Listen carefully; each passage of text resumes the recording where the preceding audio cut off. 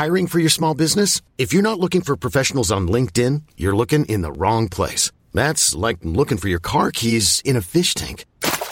LinkedIn helps you hire professionals you can't find anywhere else, even those who aren't actively searching for a new job but might be open to the perfect role. In a given month, over 70% of LinkedIn users don't even visit other leading job sites. So start looking in the right place. With LinkedIn, you can hire professionals like a professional. Post your free job on linkedin.com/achieve today.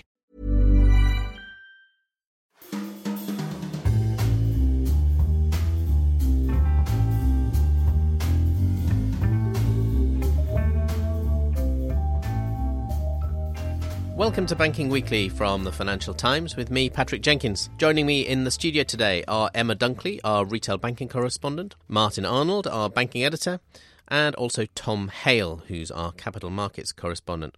This week we'll be discussing two unsolicited bids for Worldpay, the payments organisation. Secondly, a battle from the bondholders of Banco Popular in Spain. And finally, a look at the outcome of the stress tests in the US with our guest there, Chris Kotowski from Oppenheimer. First, though, to that story breaking on Monday about Worldpay. And Emma, you've been looking at this. This is the organisation as a kind of big payments processor that once belonged to RBS, didn't it? And now it's the subject of a couple of rival unsolicited bids. Yes, that's right. So it's the largest payments processor in the UK, and it revealed on Tuesday morning that it has received two separate bids from US banking giant JP Morgan and Vantiv, which is a US card company. This news sent shares in Worldpay soaring as much as 26% early morning on Tuesday.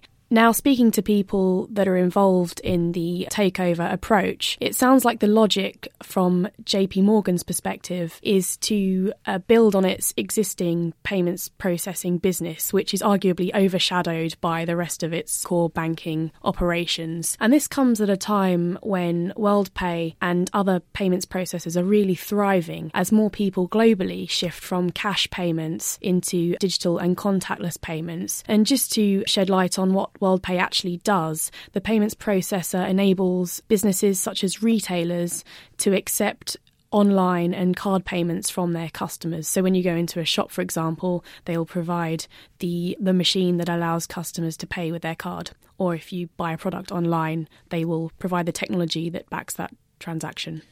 And you said that they're the biggest in the UK. As their name suggests, are they a worldwide company? Indeed, they've recently expanded globally. Their strength lies in the UK. As you say, it's the biggest payments processor here. They also have operations in Canada, India, Brazil through various tie-ups with local companies. It also has a US business which hasn't performed as well as its UK division. So there may be synergies there if they do strike a tie-up with the two respective US companies, insofar as it will boost Worldpay's presence in the US.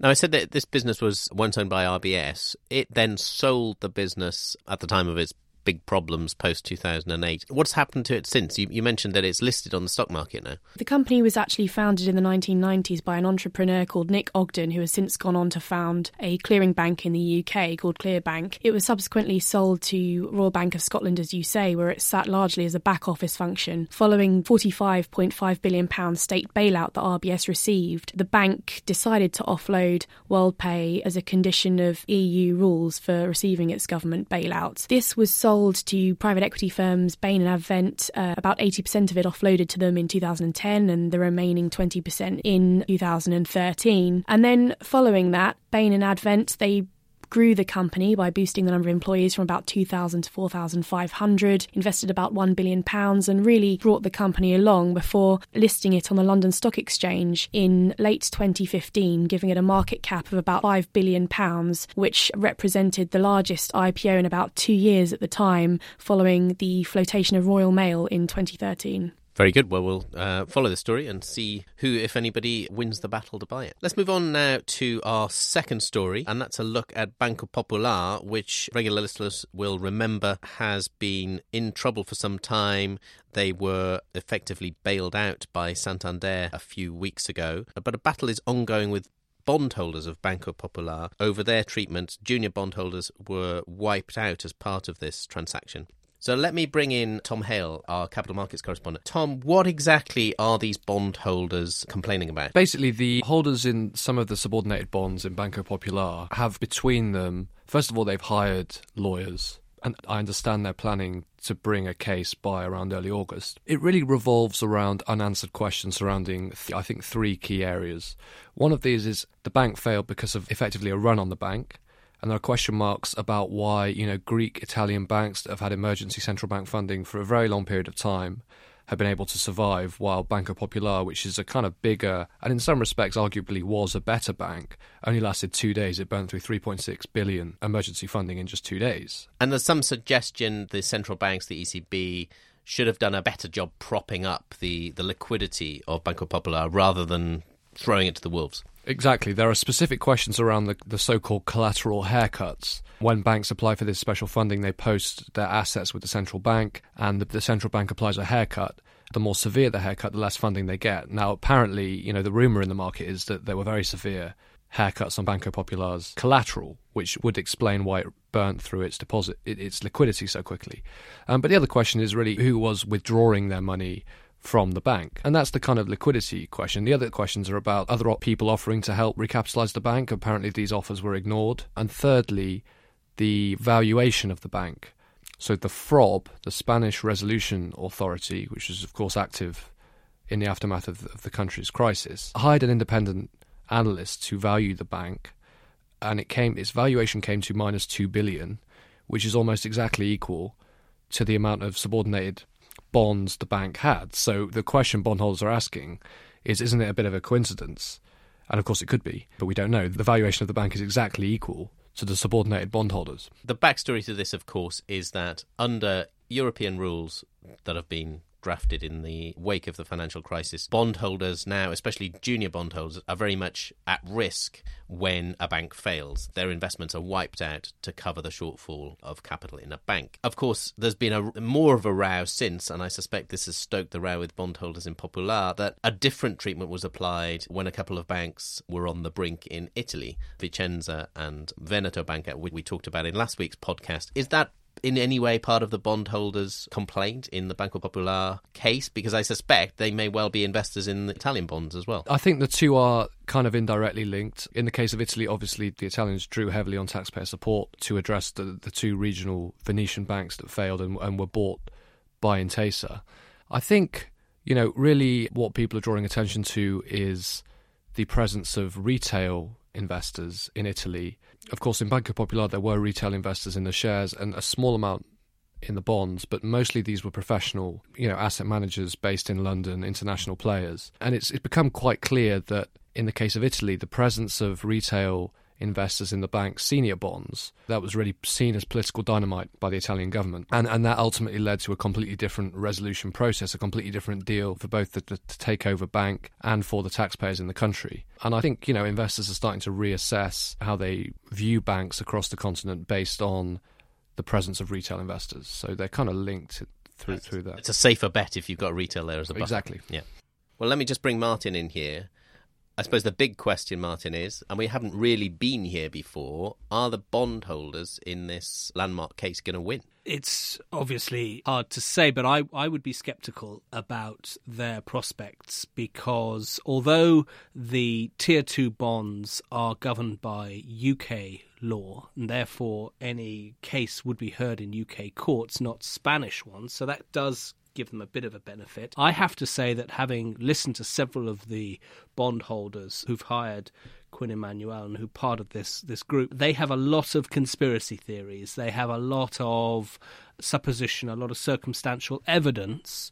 But what they don't have is motive. And I find it hard to understand. Why would there be a conspiracy of the finance minister in Spain, the European Central Bank, the Single Resolution Board in Brussels, and the chief executive and senior management of Banco Popular to basically bring down this bank and hand it to Santander on a plate? I just don't see why there would be that kind of conspiracy. If there was, it doesn't make sense really for them to. It's not in their interests to do that. Now they talk about the Spanish finance minister wanting to get a job in Brussels. They talk about the new EU failed bank regulator wanting to show its teeth. They talk about the incompetence of the Banco Popular management, but none of that is proof that there was, wrongdoing here.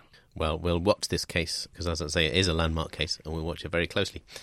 Well, let's move on to our third topic, and let's go over also to New York, where Ben McClanahan, our US banking editor, has been in conversation with Chris Kotowski of Oppenheimer, and they've been talking about the so-called CCAR tests. This is the stress test results that came through a few days ago from the US banks and have basically allowed the banks to pay a huge windfall of payments in terms of dividends and share buybacks as they return capital to their shareholders after a clean bill of health in stress tests. Chris, thanks so much for joining me. The big news of the past week or so is that every single bank that took the stress test this year has been cleared. Of course, there was a partial fail for Capital One, but it's got 6 months to improve. But the big picture is that the Fed has pronounced every single bank that took the test sufficiently well capitalized. So what does this mean for the banking system? I think the banking system has radically de-risked its balance sheets. And the big banks, the universal banks, they've been building their capital bases even after they came well above the theoretical minimums. They've been building them right up through the first quarter of this year. And now I think it means the Fed is comfortable enough that they can allow the banks to right-size their capital stack. So what does right-sizing mean? That implies that they're wrong now. Certainly companies like Citibank with a 12.8% CET1 ratio, I think is overcapitalized. And the reason why it's a problem is that if you are running a bank with a 12.8% capital ratio, your returns are going to be lower than a bank that looks exactly like you in every other way that's got an 11% capital ratio. And in the long run, it creates an uneven playing field. And I think importantly also for the investors who invested to recapitalize Citi on the heels of the last financial crisis, if you never allow them to earn a reasonable return on the investment that they made, the next time there's a financial crisis, nobody's going to invest in financial institutions. Okay. And you were saying before that most of the investors in Citi these days are, in fact, these guys that came post-crisis, that they have nothing to do with the legacy of Citi. Well, yeah, I like to say Citi diluted its shareholder base 10-1. The shareholders who own the stock now are not the ones who benefited from the largesse of the government. They are the ones who put up their hard-earned money in order so that the government could get paid back its TARP money. Okay. And if you never allow those people to earn a decent return, see how we do in the next financial crisis. So what is a decent return for a big bank? What has been an acceptable return in the past? I'm looking at data from Professor Damorodin from NYU, who's got data on over 7,000 companies. And in general, what his data shows is that the market earns a 12 to 14%, and the banks have historically been in that same range. And it makes sense if you think about it. The banks, as best I can tell, account for about 12 to 15% of the capital that's used in the economy. And of course, in the long run, that pool of capital needs to be managed in order to return the same the rest of the economy does. Now, is it the obsession with capital that we've seen over the past, 7 or 8 years since CCAR, the stress test, was born? Is that now beginning to change? I would hope so, because capital is not a silver bullet for managing banks well or for resolving a crisis. And the Fed has this thing that they call the CAMEL score, and it stands for capital, asset quality, management, liquidity, and sensitivity to securities risk. And that's, I think, a pretty reasonable and thoughtful list of all the things that make for a sound bank. And the problem with it is the capital, the C, is the part that's the easiest to quantify because you can boil it down to a single ratio and you can just try to push it up, up, up. But if you reflect back to the crisis in 2006, Wachovia had higher capital ratios than J.P. Morgan. National City had higher capital ratios than U.S. Bank. Remind us what happened to National City. They nearly failed and were sold to PNC. And Wachovia was swallowed up by Wells Fargo. Yeah. Okay, so capital isn't the be-all and end-all. The capital isn't the be-all and end-all. It's clearly important. But the thing is, even in the heart of the crisis, J.P. Morgan and Wells Fargo were able to raise capital because they had the other things. They had good asset quality, they had good management, they had good liquidity, and they weren't sensitive to securities risk. Whereas Citibank and Countrywide they didn't have those things, and so they couldn't raise capital. In the long run, if all you do ever is push capital up, the banks have to respond by raising prices, tightening credit, and spending less money on delivery. So you're going to shrink the bank's sphere of operations if all you ever do is push up capital. So by pushing down capital, of course, it's good news for shareholders, for equity investors. What about consumers? By that logic, then, if they've been tougher on pricing, are the banks now about to relax conditions for consumers? At the margin, yes. Right after the financial crisis, we roughly doubled the capital requirements for the banking system, and for the big four, we more than doubled them. So yes, what you have to do is you have to raise prices, cut access, and that makes the pool of clients that you're serving smaller but more profitable. Mm-hmm. And this is going to be a very marginal tweak. I don't think anybody is talking about radically bringing down the capital. Like Citibank, for example, talks about bringing its capital from 12.8 down to 11 or 11.5. And that doesn't sound like a huge move, but A, just the fact that it's not going up every single quarter is a help. And B, at 11.5, you'd be a lot closer, say, to the average regional bank that's like 10.5, something like that. Whereas at near 13, you really have to start pricing your products differently than most of the competitors. Well, just to draw this all together, is it now a changed environment for the banks? Lots of these banks are being run by the same people who endured a pretty severe crisis and a pretty harsh aftermath. How do things change from here? I think the banking industry is, for the next 10 or 20 years, psychically different, regardless of what happens with the regulation. I think in response to the stress test, they have spent the last 7 or 8 years de-risking their loan portfolios. You're done with the low FICO score borrowers. You're done with high loan-to-value loans. You've gone through this painful period of adjustment. You've narrowed your product line to kind of just the higher quality borrowers. You've dealt with the expense assumptions and all that. I don't think anyone's going to go back the other way. And the other thing I think that has really changed the banks forever is the mass of litigation and fines that came on. Mm-hmm. Because, the banks were still paying fines, writing billions of dollars of checks every quarter in 2014. For Bank of America, JP Morgan. For sins that were often committed by a different management team more than a decade earlier. And even if you were to have a Trump administration that says, it's back to the Wild West, people are going to have a long memory about this. And the other example of that is these so-called operational risk-weighted assets, where, JP Morgan has $400 billion, Bank of America has $500 billion, and it was just the Fed's way of saying, well, you have to have an extra $40 or $50 billion of capital because you did these things back in the crisis that we didn't like. Again, I think even if you get assurances from the current administration, all the bank managements know that there's going to be a different administration there 10 or 15 years from now, and they might have a very different view of it. So are the big losers from last week, are they the non-banks that have benefited from the risk aversion of the past few years? That remains to be seen. Again, I don't think the banks are going to go out and quickly ramp up their risk appetite. And to the extent that anyone has rapidly expanded in subprime loans, you see some of the non-bank companies, a lot of them have had their share of issues with that. And again, I think generally it's not going to be that big a problem, but I don't think there are going to be any big tectonic shifts in the landscape here as a result of last week. Okay. Well, my thanks to Ben McClanahan and Chris Kotowski from Oppenheim. All that's left for me to do is to thank Emma, Martin and Tom here in the studio, Ben in New York with his guest Chris Kotowski, and also thank you for listening. Remember, you can keep up to date with all of the latest banking stories at ft.com/banking. Banking Weekly was produced by Jyotsna Singh. Until next week, goodbye.